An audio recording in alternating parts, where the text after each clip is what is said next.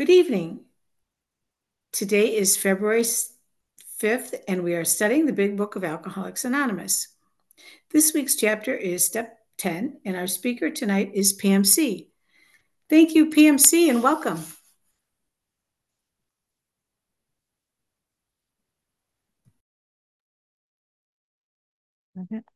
Okay. Here I am. There you all are. Um, Hi, everybody. My name is Pam C. I'm a recovered compulsive overeater in New Jersey. I think I'm going to change the view so I can see your faces. I am really nervous.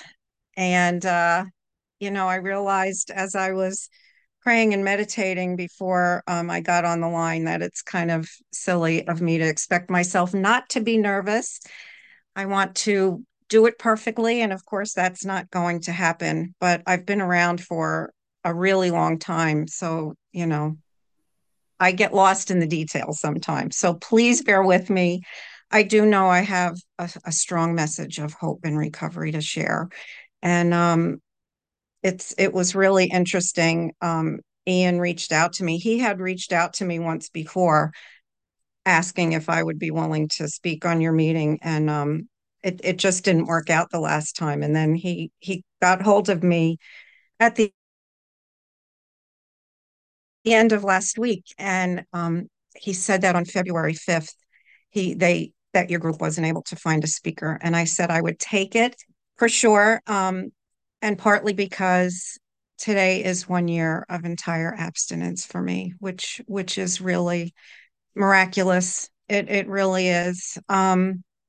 My first meeting of Overeaters Anonymous was over 40 years ago. And to say I'm only, 1 year of entire abstinence and can from my heart say that I'm recovered for today is truly a miracle. Um, and I do want to say that this is my story. I'm sure some of you will disagree with things I have to share about how I got here, and that's okay. I realized today that a big part of my recovery today is about learning to love and accept myself exactly as I am. I'm not a gifted speaker like Melissa C. or Janet B. I'm just me, and I'm the only person that God ever intended for me to be in the world. So I only have my story to share with you, and I'll do that to the best of my ability. And I can remember from the time I was really small that food was different for me than it was for other people. I always wanted more, and everybody else in my family and with others, they were able to have food, a certain amount and stop, or they would actually leave food on the plate and walk away or take a few bites. And I could never understand that. It has always been, I mean, I didn't know it then, but it has always been a source of comfort for me. And I grew up in a house of isms. So I don't blame my parents or anyone else that I have this disease. I believe that I was born this way. Um, no matter what it is, if it looks good, if it tastes good, if it smells good, if it feels good, I want more, and I've been like that for my entire life. And I did learn at a very young age how to restrict. Um, and everything was about how I looked, that image that I projected and attracting a mate. It was never really about who I was on the inside. It was always about how I looked on the outside. And even in my family life, it was about how we looked on the outside. And we always looked really good on the outside, but on the inside, things were pretty chaotic in my house growing up. And I love my family dearly. But there's a lot of addicts in my family. No surprise. And that's okay. That's okay.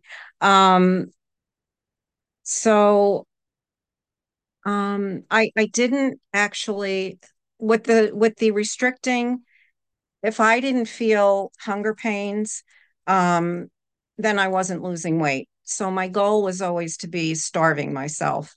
And, I was hungry a lot through the years. And then, of course, I couldn't sustain that. And I would start binging. And, then I'd start gaining weight and comments would be made and, the shame and the guilt and all of that stuff. So that began for me pretty young. But I didn't really start to have real weight problems until I got married in my early 20s.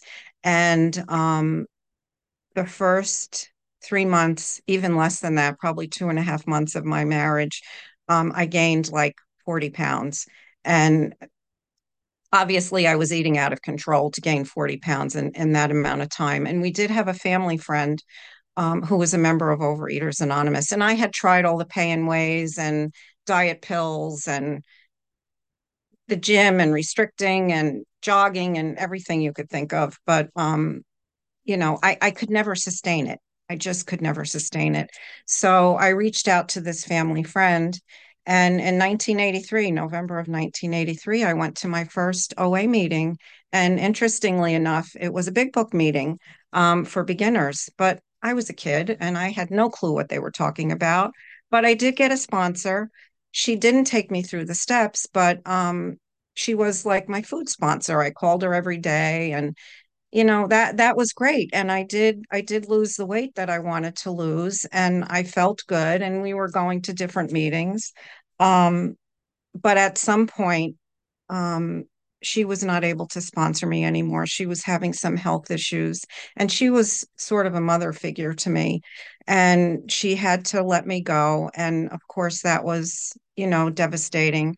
And from that point on, I started to lose my enthusiasm for being in OA, even though, like I said, I didn't understand anything with the steps and people holding hands and praying, and it just all seemed so bizarre to me, except that I did have a community of supportive people. And when I was working the tools, I managed to lose weight. So I did leave the fellowship because I was very discouraged. And at that point, I felt like it was a mind over matter thing, and my mind just wasn't there anymore. And I left for quite a few years, and then I found another 12-step fellowship. And I really believed that if I worked on my adult children issues, that would take care of my food problem. But it just kept getting worse because, it's a progressive disease. Of course, I didn't know that. So I grew to over 100 pounds more than I am today. Um, at least my highest known weight was about 104 pounds more than I am today. So I was really unhappy, really unhappy with myself. And I felt like I was living my best life, trying to be the best spouse and the best mom and daughter and, employee and all of those things. And I couldn't understand that I could not control the food, because I really felt like no matter what I put my mind to, I was able to accomplish it, but somehow I couldn't do it with the food. I just kept failing over and over again. And every once in a while I dip my toe back into OA, but I don't know, it just rubbed me the wrong way. I don't know why. I just wasn't ready. But ultimately I did come back, and I really haven't left since then.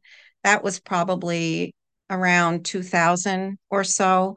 I was a single mom by then, and life was really challenging.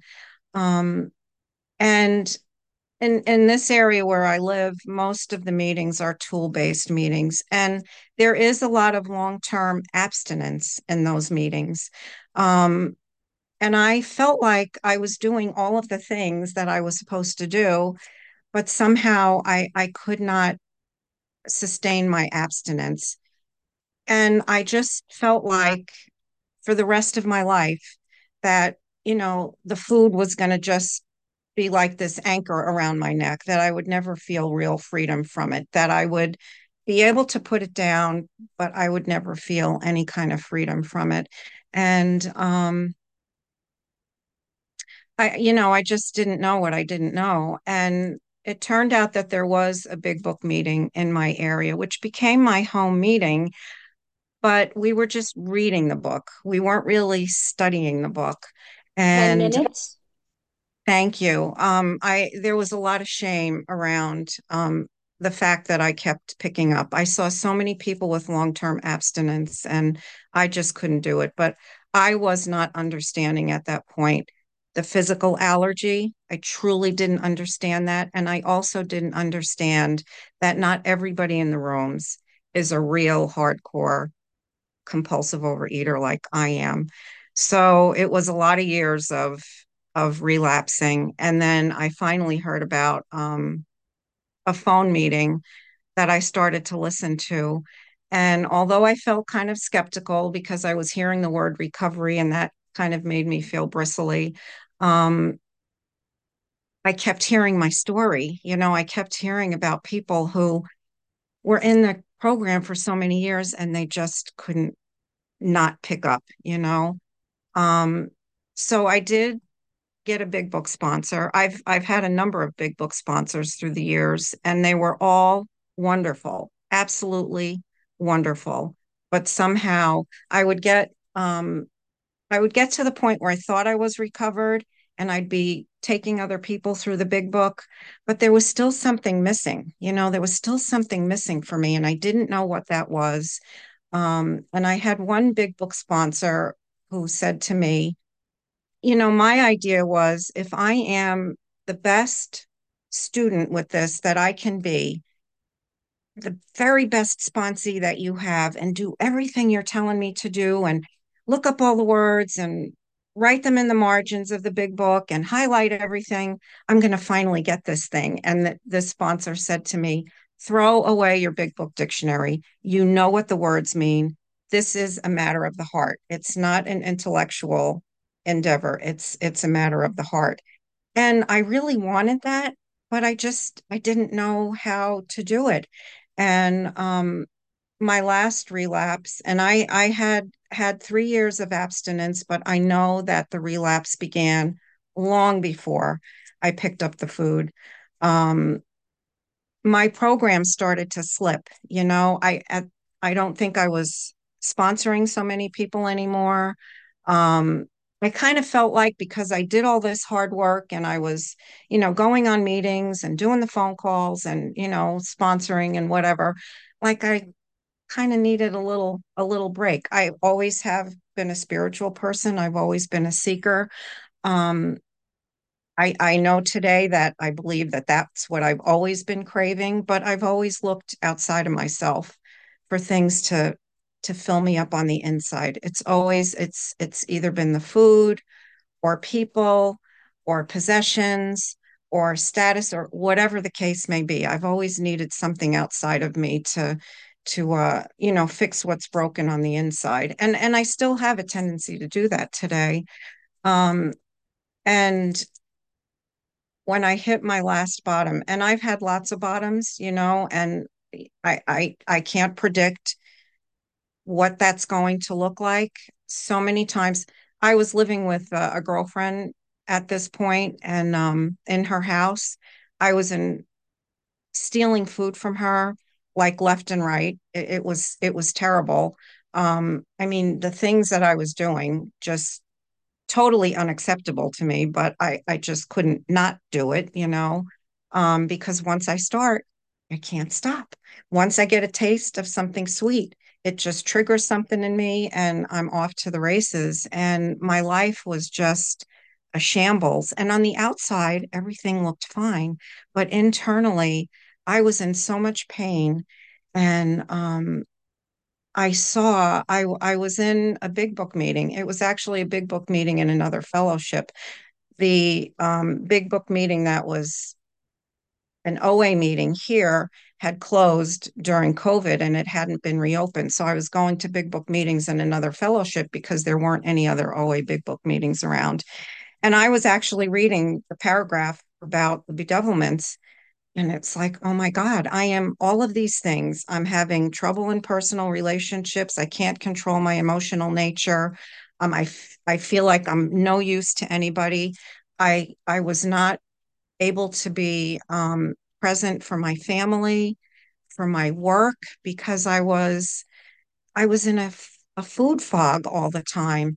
Um, I was participating in behaviors and relationships that were just so like they Five, were eating me alive. five Thank you. minutes. Thank you. They were eating me alive and literally eating me alive the way I was living my life. And it really brought me to my knees. And I reached out to a former sponsor and asked her if she could help me. And thank the Lord, she stayed in touch with me, even though she knew I was in relapse. Um, Sadly, she wasn't able to help me because she was not in a good space, but she directed me to some meetings, and this was February 5th last year. Um, I said to her, I committed to go onto a meeting the following night, and I when I got on that meeting, I saw someone who I had gotten to know years before. I met her through the Vision for You meetings. And that was such a God moment for me, just such a God moment for me. And I reached out to her and asked her if she could help me. And I was just, I was ready. I truly was ready. And I thank God that I didn't have to gain back 100 pounds or crash my car from binging while I was driving. And I was really ready. Something in my heart was changing, and I was willing to do whatever it took. And her requirements were very steep. It was scary. I didn't know if I could do it, and I had a lot of things going on in my life that are not recommended during that hospitalization period. I was getting ready to move. I had a trip planned. I mean, all sorts of stuff was going on. Um, and she said, pray about it. Just pray about it. And I asked God, and the response was immediate. It was very swift and very brief. Just do it a day at a time. And it's like, okay, I can do what she's asking me to do just for today. And at that point, I was willing to go through the pain of putting down the food because I knew I couldn't keep living my life the way I was living it. I knew that eventually I would eat myself to death. And I just, I didn't want to miss out on life. I'm too old for that. I have a grandbaby now, it's like I want to be around and I want to enjoy the rest of my life. My parents are 88 and 91 now. I want to enjoy them. I still have to work full time. I need to be present for my job. Um, and things started to change. Step three for me this time was an incredibly powerful experience. I had never experienced that before. And I realized in sharing that third step with my sponsor that there were certain things I was willing to let go of the food at that point, but there were other things I was so afraid to let go of because the fear of not getting what I wanted was so great. And it was the fear of losing someone, which I ultimately did, and there was a lot of pain there for me. But amazingly, when I finally let go of that, let go of what I wanted and what I think I should have, um, just life started to change. My heart started to open. And I kept doing all the things my sponsor asked me to do, the phone calls, the meetings, um the step work. It was a lot of work, but I did. And most importantly, working on that relationship with my higher power, whom I call God. And that for me has been the most incredible experience. Just I don't know what changed that. um my heart has finally opened to let God really enter my heart because, like I said, I was a spiritual person all along. But instead of it being, I'm not sure how to describe it. I did all the things I was supposed to do, hoping for that transformation that we hear people talk about. Um, but I actually have an experience of God now. Like, God really is my best friend. And I started about 5 months ago doing two-way prayer, which has been an incredible experience for me. Um, it just it blows my mind. It really does. And I just, you know, Um, I'm sorry. I'll finish up. I'll wrap it up. And I didn't talk about the 10th step, which is so important in all of this. And I apologize for that. Um, I heard someone share on a vision meeting recently that they believe that willingness is incremental. And I've come to learn that for me, that's true. And so is the surrender. And so is the letting go. And so is the acceptance that this is it for me. You know, I need to do these things every day if I want to stay recovered and if I want to feel useful, if I want to feel that freedom, that neutrality, which I have today. And anytime the food thoughts come, I know something else is going on. I need to do a 10th step, and I do my nightly review every night. It reveals a lot for me. And I'm just so incredibly grateful um, to be a member of this community and to be able to say that I'm Pam C, and I'm a recovered compulsive overeater in New Jersey, and I'm an available sponsor, you know. So, anyway, thank you so much for inviting me to be here, and I will be quiet now. So, thank you. Thank you so much, Pam, for a beautiful share. We will now open the meeting for questions or for 3-minute shares. As this is a big book study, sharing and questions should relate specifically to the chapter and step being studied this week.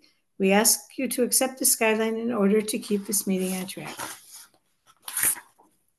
If you'd like to share or ask a question, please raise your virtual hand, which is under reactions, or *9 if you're on the phone. I will call the raised hands in order, and the Zoom host will ask you to unmute when it's your turn. With the timekeeper, please set a timer for 3 minutes for each share and announce when time is up. If the speaker is asked a question, please allow 3 minutes for the answer. Okay, let's start with Jackie. Jackie, come on in.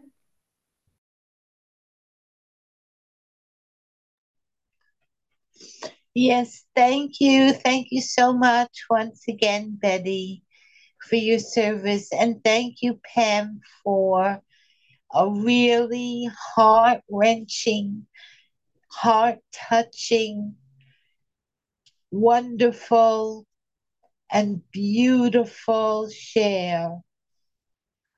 I, like you, have had an experience of God, something that happened to me today. You know, life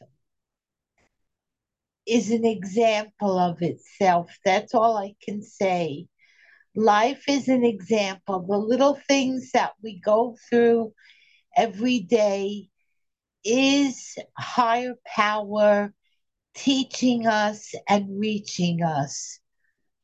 And it's only keeping our eyes and mind and heart open to seeing that we see the experience as such. Okay, today, every day I take thyroid medication and I keep the medication in a little container. As I was taking out the medication from the container, I said to myself in the back of my mind, I'm going to drop this. And then I poo-pooed myself. No, I'm not going to drop this medication. And I took out the medication, closed the container, and began to walk out of the room. And wouldn't you know, the part of the medication I dropped.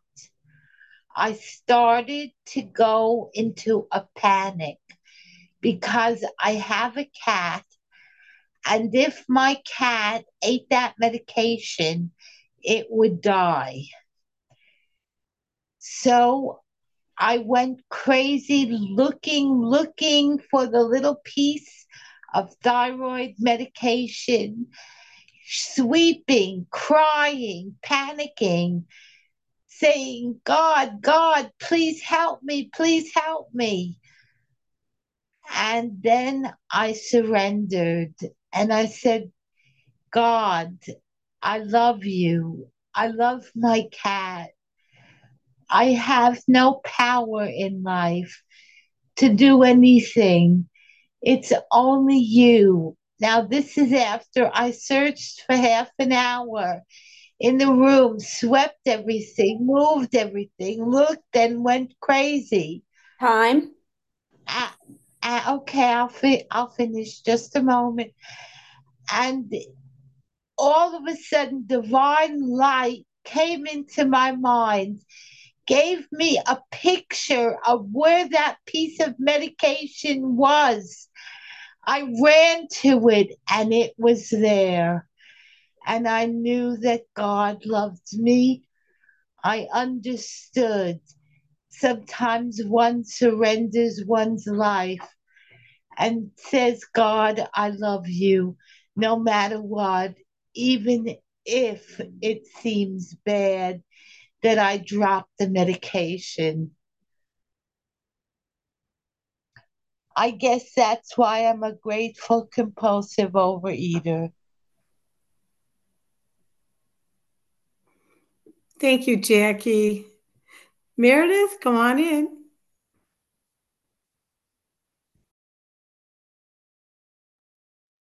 I see Stacy next. But Okay, Stacy, go ahead.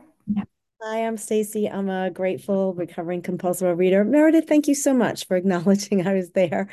I appreciate that. Um, anyway, I don't know, I'm getting this sign that it looks like I'm done talking.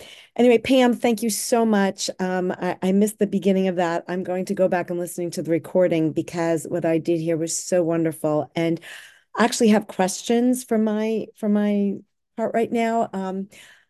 I feel like I'm starting to get a little more hungry or get a little lazy or get a little like I've been working and I'm sponsoring, I'm doing all these things.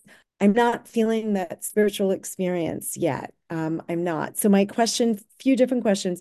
You said you have to work on your relationship with God. I'm wondering how you work on that relationship with God. I've heard of two-way prayer. I'd be curious what you do with that. And I was turning over a nightly 11 step to my then sponsor.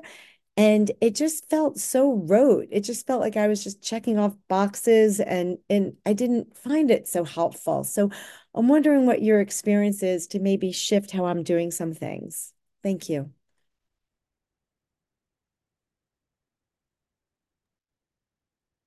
Thank you, Stacy, for the question. And I was feeling similar feelings to you that my prayer and meditation practice had gotten kind of stale and mechanical. I knew I needed to switch something up, and I started to pray and ask God to please show me ways to draw closer. And I won't get into two-way prayer on here. I'd be happy to talk to you about it offline. But I'd heard on meetings before people sharing about two-way prayer. And I had actually at one point last summer reached out to somebody who I'd heard sharing about it to ask about it, but we never made a connection. And then, it kind of fell by the wayside. But I wanted very much to have that experience that I heard so many others share about. And so I just started praying about it. And then a friend of mine from another fellowship texted me and said they had been listening to these podcasts about two-way prayer. And they were very excited. I thought, okay, this may be an answer. So maybe I need to um, follow that lead. And I really do believe that came from God. I think that God was answering a prayer. And most days when I do it, not every day, but I get so emotional because the responses I get are not anything any of us haven't heard before. They're simple, they're loving, they're gentle, they're very affirming. And it's like these are the reminders that I need to help me be in this moment and to trust my life, all of it, to God, and turn to God throughout the day. That's another thing that my sponsor had suggested to me when we first started back last February, that I set a timer in my phone to go off throughout the day. And I do that. I set that timer, and it's that reminder during the day that I need to pause and breathe and just connect, and and it gets better all the time. And I don't do it perfectly by any stretch, but it's just such a joyful thing to be actually having an experience of God today, and it's just those simple reminders. So anyway, I hope that answers your question, and please feel free to reach out. I'd love to chat about it. Thank you, Stacy, for the question, and Pam for the answer. Okay, Meredith, thank you. Thanks for your help, Meredith. Hey, everybody. Thank you, Betty. Thanks for your service tonight, and Kendall, too. And thanks, everybody, for being here. And Pam, I have seen you on meetings, and there's something about you that I just love your spirit. It's like humble and open and just kind. And I'm going to call you, but um, I really identified with so much of what you said. And um, when you were saying um, this thing, whatever I set my mind to, I could do it, but not with the food. And I mean, I haven't been in since 86. That's amazing. Um, but I've been in for 12 years and I didn't get abstinent until 22 till 22. Um and I think it's because I was tricked. I mean, I had a job. I was, clinging to it. I don't know. It's a miracle that I could keep a job, actually. I was just an emotional, full of the bedevilments. I could not control my emotional nature. I was crying and throwing tantrums and running to my boss and tattling on people. It was bad. Um, but just because I still was collecting a paycheck, I thought, I'm good. Everything's fine here. So I think it kept me in this false sense of um, maybe not being in enough pain to get the message. Um, and I've been thinking about this a lot lately. Just, why did it take so long? And um, it's as if I didn't hear for the first 10 years that this was a spiritual program. It didn't, none of it just went right over my head. I think I was so fixed on getting an A, checking the boxes, like you mentioned, making it an intellectual pursuit. And I was doing maybe that. It was very compartmentalized, and I was just dieting, really. I, called it abstinence whenever I could string together a couple of days of a diet, but it really was not. I don't know, it's just very different. And also, oh gosh, everything you said, the fear of not getting what I wanted. Oh, I could go on. And this time, what was different for me too is step 3. Wow, that was like uh taking a vow. It was wild and beautiful. But thank you, Pam, for your share. It was really great. I'll pass. Thank you, Meredith. We'll now stop the recording for unrecorded questions or shares. With the Zoom hosts, please stop the recording. And who else would like to share? We have